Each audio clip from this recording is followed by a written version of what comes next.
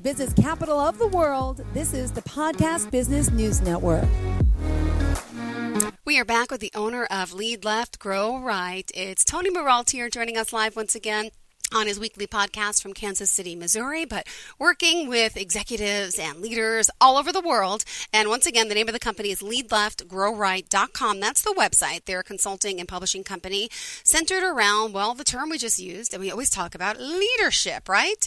And so much more. Let me have Tony do a proper introduction, and then we'll get today's show started. Go ahead. Hi. Glad to see everyone out there. So my brief history is I grew up in Minnesota, went to the United States Naval Academy, spent 9 years in the Navy. Then I did 25 years with Hallmark Cards. So I've got a wide-ranging corporate background, heavily in supply chain and in IT or technology implementations. I've written a book called The Leadership Quotient. We've covered that in some of the earlier sessions with Jill and myself. Yeah. So I encourage you to go out there and take a read. It's on Amazon and also Barnes & Noble. Now, just curious, were you responsible for making the cards like Hallmark, like the sayings inside by any chance, since you are such a good writer as an author, or that wasn't your expertise? Everyone that meets a Hallmarker is that says annoying? that. I'm sorry, but who does that? No. Who it's has not a job? annoying. That's got No, it's a great thing. So we actually have an entire division called the Creative Division, and I don't know what they are now because I've been away from there for a little bit. But at one point, it had 800 artists and writers. Wow. Yeah, so you've got everything from people that are very specialized technically, who are artisans but do the keepsake ornaments that are out there for Christmas. I think there's every day now. Yeah, absolutely. They're the people that do the sayings on the cards and actually do the cards themselves, illustrate those. So it's pretty cool. Awesome. Well, thanks for sharing that. Just figured I'd ask. I don't think I ever did. Yeah. So I'm not horrible. I didn't just meet you and ask. I've known you for months. All right, let's get a recap of. So real quick, Jill, one little tidbit. Ooh, good. I'm glad. I did write something one time. It wasn't on a card, but it was for a Valentine's Day contest, and I wrote the winning verse. I don't have it remembered. It had to be like 15 words or something. And so my wife got flowers for an entire year every month, which is really cool. And did they actually use that verse in one of the cards, or was it just? They probably did. They probably took it and trademarked it. Yeah, I haven't seen it. So, but that's awesome. That's yeah, beautiful. I thought I'd share that. Well, thank you. All right, so last week we talked a little about principal stand, fixing cracks in your character, and again, Maxwell, your favorite author, saying leadership is not a function of position; it's a function of role and activity. So, recap us, and then we'll get on to today's agenda. Okay, great. Yeah, so. We talked a little bit more from Maxwell, and one of the things that he talks about is taking a principled stand, and a principled stand means that if you understand who you are, what your mission is, and especially your values, then you will take a principled stand. You will, as opposed to compromising and saying, okay, this time I'm not going to speak up, or I'm not going to go to the boss and say that her behavior in the last meeting you either thought was great or maybe here's some things. So a principled stand against, it's really can be for or against, and then fixing cracks in your character. I use that word compromise too, and so does Maxwell. Each of us grows up in a lot of different ways, different phase, different parents raising you, some good, some bad. So everyone has initially flaws in their character, but you can fix those flaws if you identify them, and that requires a great amount of introspection. We talked about the steps on that last week, so I won't cover them here. And then, as you said, leadership is not a function of position. So when he says it's not a function of position, that means just by title alone.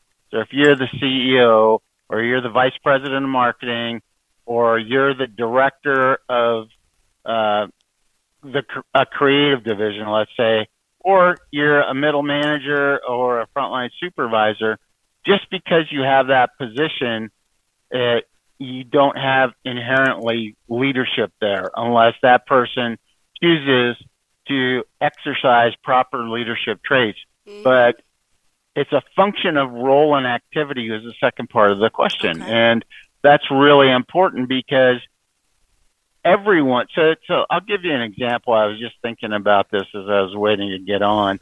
So let's say you're in a conference room and IT programmer says, I think we need to rethink this solution. And so she goes up to the dry erase board and starts diagramming something new and trying to explain her position. At that point, because of her role and position, they understand who she is, what her background is, what she can do, what she can't. And so now if they're doing the right thing, they're attentively listening to her. And at that point, she has just assumed a significant leadership role because she's trying to change the direction of that meeting. So there are lots of little things that happen. There could be back channel communications that move a project forward or move it backward.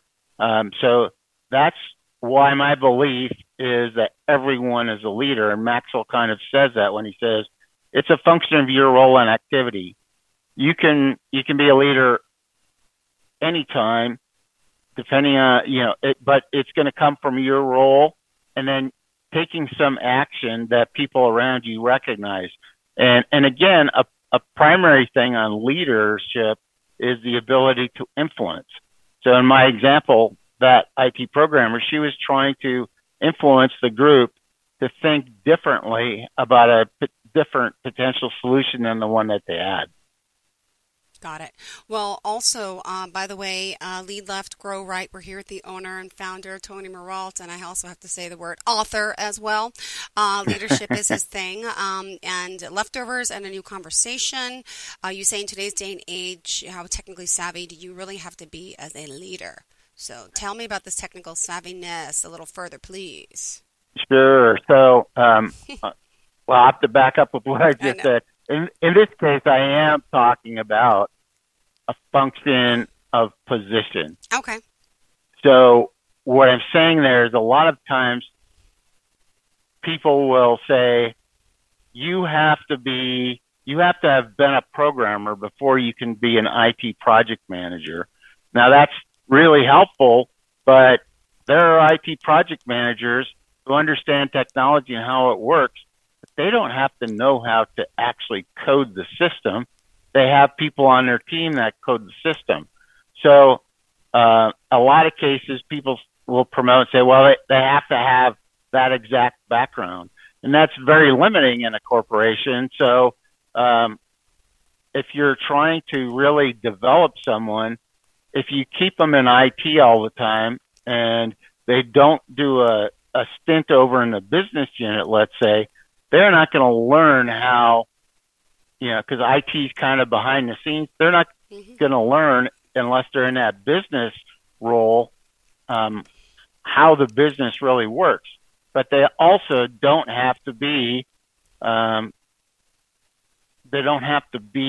leader who has to have that technical, in most cases, background to do that. Now, in finance, you probably can make a good case that, okay, if you're a finance manager, you probably either need a degree in finance or you have done something in finance. But in general, those kinds of roles, people have to think a little bit more broadly. Otherwise, you undermine the ability to utilize people and put them in challenging positions. Mm-hmm. So that's what I say about being a leader. In a lot of cases, you don't have to have that technical proficiency. And now the flip side of that is a lot of time people say, well, you have to have done a role. So you have to be an inventory control controller before you can be an inventory manager, or you have to have design cards, etc., before you can be a creative manager. Or a classic is in engineering or IT, we take someone who is, quote, the best engineer or the best IT programmer, and we promote them into a position which is vastly different from what their frontline job is. And we don't give them the tools to actually take that positional leadership and utilize it for folks. So does that make sense? Mm-hmm. Absolutely does. And I love it. Principal, by the way, you mentioned up on top. Does that say principal stand? Principal? Yeah, principled stand. Yep. Okay. Oh my gosh. Okay. Am I spelling it wrong? Principled stand. You're right. I'm looking at it. I'm thinking LED light. I'm like, what is the LED above his head? You probably wouldn't notice that. Yeah. All right. Yeah. So, nope. Well, do you want to talk a little bit about a personal experience, time in your life? You've done this, seen it done really well. Yeah, well, I'll give you. I'll leave it to others to judge how well it was, but for me, I had a lot of background in distribution because that's where I started. Mm-hmm. But I had a technical background, both from the Naval Academy as well as for my master's degree, which was in information management. However, when I was promoted into middle management, I was taking on a role in a division that's global procurement. Well, I hadn't actually had to buy stuff and so forth, but I did have to understand. So I took the time to go through areas and understand that. And then we were implementing some very technical projects like a data warehouse, an e-sourcing tool, and some other things. Well, I didn't know how to technically build a data warehouse or things of that nature, but I had folks on my team who were much more technically proficient in those systems and could work. But I could still manage all of those different projects. At one point, I had like 5 major projects going on at the same time. So I can get enough technical knowledge to understand how you build a data warehouse, but I don't have to actually do all the work to do that. So that, for me, was a challenge because I had to learn about this whole new thing called procurement that I knew about, but I didn't really have. That just wasn't my assignment in distribution. I was doing other things there. And so that was a great developmental thing for me. It was a huge challenge, but I had a great leader, Gina, and she really was a great coach.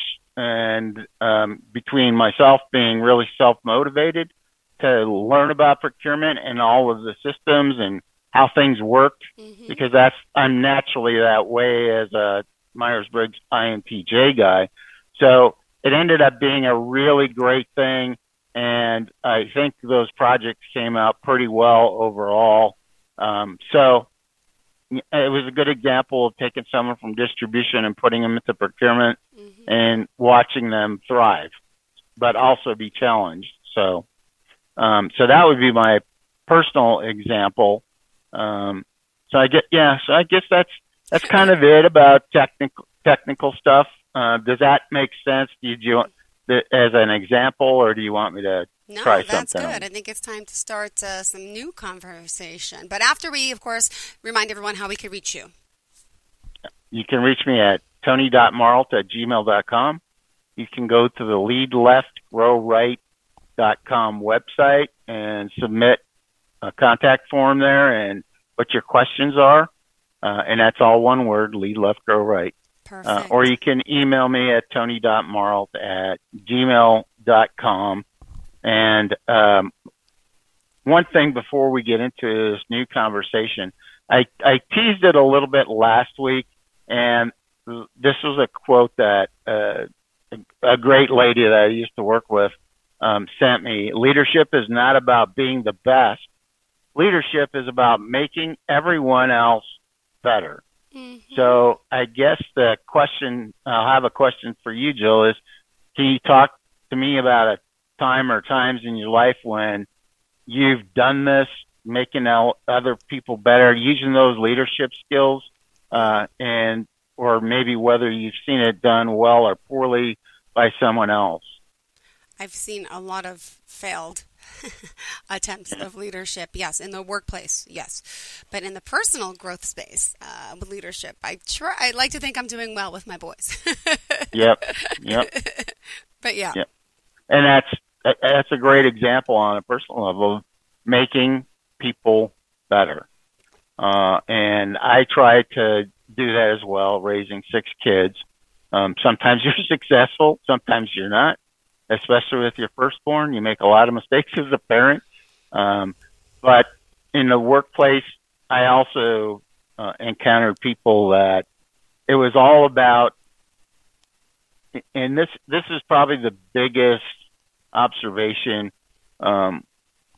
overall on leadership, is there's 2 components to leadership, and I call it go and grow, and I've mentioned that before. But go is the part, if you had an XY coordinate, go is where you're trying to get the job done, period, the end.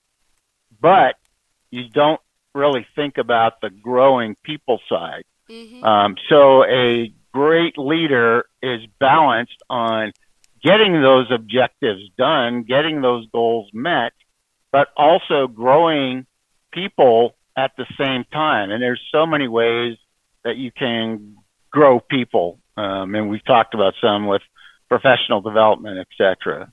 So, okay. So, yes, you mentioned starting a new conversation. So, we're just going to get into this, but I think we might spend a couple of weeks in this space because it's so important. This book called Fierce Conversations by an author named Susan Scott, is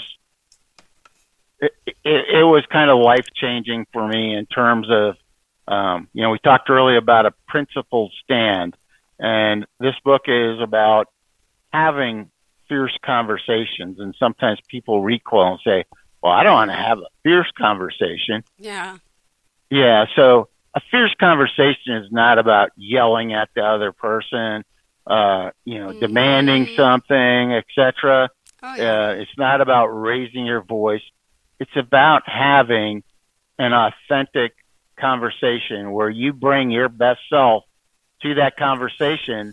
You have your ears tuned in on them so you can actually listen instead of having distractions. And you can have a dialogue between each other that is honest but very respectful. Mm-hmm. And hopefully you leave that conversation with a leap in growth of that relationship that you have with that person. So that. We'll dive into it. For next week, I think we'll dive into that fierce conversation. What is it in a lot more detail? And so this time, that's kind of my overview of fierce conversation. It's authentic, real, fearless, and so at this point, I'd like to read a quote. So I have to look down, unfortunately, because I don't have it. I don't have it memorized. No, I don't have all the notes memorized. I always look down, and it stinks when the internet doesn't work because I'm like, I'm so lost right now, but just pretend I'm not. Exactly. I'm honest. I'm like, Tony, I can't see it. What's going on? Exactly. Fake it till you make it. Exactly. So, quote by Ernest Hemingway, one of our most famous authors, in his book, The Sun Also Rises, said this quote: "How do you go bankrupt? Gradually, then suddenly." So here is a parallel from Susan Scott that incorporates some of that same sentiment. Our work, our relationships, and in fact our very lives succeed or fail gradually, then suddenly, one conversation at a time. Mm-hmm. So, Jill, let that sink in a little bit. I'll read the last part just for everyone to hear. Our very lives succeed or fail gradually, then suddenly, one conversation at a time. What was your first impression or thoughts about that comment? Well, I feel that every life there's success, there's failure, and it's part of life. I think I've had both. I think we all have. And I think conversations help us get through it to prevent more failures and hopefully have more positive outcomes, right? But again, I think with anything in life, whether it's a relationship, whether it's a job, whether it's, you got both sides of the fence. But I always feel that you can always get through the next hurdle and you always learn something from the bad, in a sense, the failure, if you call that bad. Maybe it's not so bad. It's a learning role that's teaching us, and it makes you start thinking differently, acting differently. And you put it all into perspective, and that, of course, helps you, get through it. As you mentioned, one conversation at a time, for sure. Yeah, but it's always important to talk. There's some people who don't communicate well, and and you can't tell anyone how to be or how to change. But I wish they could see the benefit in that. Right. Well, that's spot on, and when you talk fail in the leadership quotient, I always use the phrase, if you're going to fail something or you do fail, and we all are, as you said, fail forward. Forward means, okay, that didn't go right. Let me assess how come that failed or why I failed to do something. And then from there, say, okay, if I get into something similar in the future, here's how I'm going to react, or here's what I would do differently on a project, whatever that is, failing forward. So, you're spot on. And these conversations, just for example, you and I, right? We don't know each other personally. You live in New York. I live in Kansas City. But our relationship on a professional level and even a little bit on a personal level, from the first conversation I had with you last year, early spring. Has it been that long? Oh my gosh! But yeah, it's been a long time. Well, I had some gaps in there because of health issues, but so we have a different relationship now because you and I just about every week have a half-hour conversation about topics, and in the course of that, we sometimes talk about our personal lives or situations, right? So I don't know your youngest son's name, but your oldest son is Jackson. Austin and Jackson, right? And I've raised 6 kids and kind of where my background is. Right? So we have, I think we have a very good relationship. That first day, it wasn't necessarily good or bad. It just was, we hadn't had a conversation yet. So, my goal, and I'm sure your goal, was to try and have positive conversations as we move things forward. Yeah. Right? And I believe it's worked well so far. I like Tony as a person first and foremost, not as a business associate. Right. Seriously. Right. No. And that's so important. People don't dig, and we'll talk about this in first conversations. They don't dig into the well of that individual to say, man, now I understand where they're coming from, or I really respect them for this, etc. So you can have surface conversations, which are, if you go to a party and you're just chitter-chattering with your drink in your hand or whatever it might be, and you're talking about the weather or the kids' soccer game or something, but it tends to be very surfacey. Superficial, Yeah, superficial. That's the word I was searching for. So thank you. You're welcome. Thank you for bailing me out. No problem. Right? So, but other conversations, every one of those is really important. And I've had, I'll talk about some of them, very serious conversation that people might say, I would never do that. But I got the tools through reading First Conversations on how to better communicate myself, how to take a principled stand and treat people with respect, but have a conversation instead of avoiding the conversation, which a lot of us do in our personal life and we do in our professional life as well. Because that's the easy way, right, is to avoid it. So, so that's kind of a question I had, why are we talking about fierce conversation?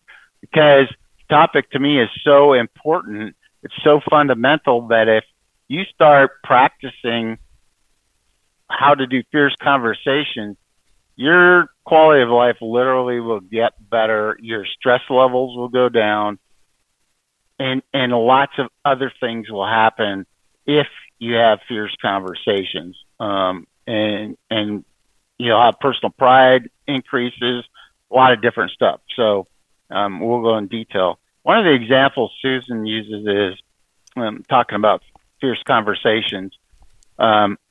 Oranges. So if you have an orange at work and you squeeze it, what's going to happen? The juice comes out. Yeah. Yeah, right. Now, if you take that same orange and you take it home and you squeeze it, what's going to come out of it? Same mess. Stuff, right? Yeah, same mess. Juice. I call it a mess. So it's a juice. And humans are like that, but there's a thought that still is highly present in our world about, when you come to work, leave your personal life at home. Mm-hmm. And what she's saying here with that analogy with the orange, if you squeeze humans, whether it's at work or at home, their real stuff comes out. And so if they're dealing with real stuff in their personal life, you can't ask them to just drop it at the door. They can't be their authentic self if you're asking them to just, forget about everything. True. And as an individual, if you know that about that person, then you should be respectful of that as well, and understanding that doesn't mean lowering your standards, but you have a different understanding. You can have a different conversation with that person. Let's say if they started slacking off or something in their work habits, this is not in alignment with the corporate goals or whatever that might be. So oranges and humans, so are you the same person at home as you are at work? Yeah. What would you say? Yeah, I am. Yeah. I kind of am. I can't lose one or the other. It's just me. Yeah. Yeah. What about you? Right. Yeah, well, I think before I read Fierce Conversations, there was a lot, as I jumped from the Navy into the corporate world, there was a lot of teaching of leave your personal stuff at home. Now, I knew personally, because I'm very introspective as an introvert, that just doesn't seem true. And it bore out over the years. And then once I read Fierce Conversation, it really validated that and gave me tools to be that way. So, well, I apologize. We're out of time. We have to get moving. We only had like one more thing done, and Susan basically says we're not a box that you can tape shut, right, and just leave it at the door. Yeah. So I thought that was a great quote. So next week we'll continue having another conversation, and we'll get into Fierce Conversation in a lot more detail. Okay? Thank you so much. Lead Left, Grow Right owner Tony Morrall, thank you again for being here, and we'll look forward to next week's conversation. Have a great week. Bye-bye. Thank you.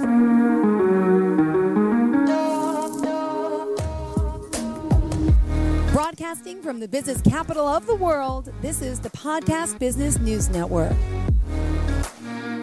Adopt US Kids presents Multiple Choice Parenting. Your daughter just had her first breakup. Do you A, put yourself in her shoes? How could he do this to you? And for Sheila, she has split ends. B, console her. Oh, sweetie, this is going to happen a lot. 4, maybe 5 more times before you get married. C, take charge. Got to get this all straightened out. Give a little talking to, man to man, mano a mano. Hey, Steve! Is now a good time? No? Okay, no problem. Bye. Or D, help her find a new boyfriend. I know a great place to meet boys. The internet. Nice, single boys. Never mind. How about some some ice cream. As a parent, there are no perfect answers. But you don't have to be perfect to be a perfect parent. Thousands of teens in foster care will love you just the same. For more information on how you can adopt, visit adoptuskids.org. A public service announcement from the U.S. Department of Health and Human Services, Adopt U.S. Kids, and the Ad Council.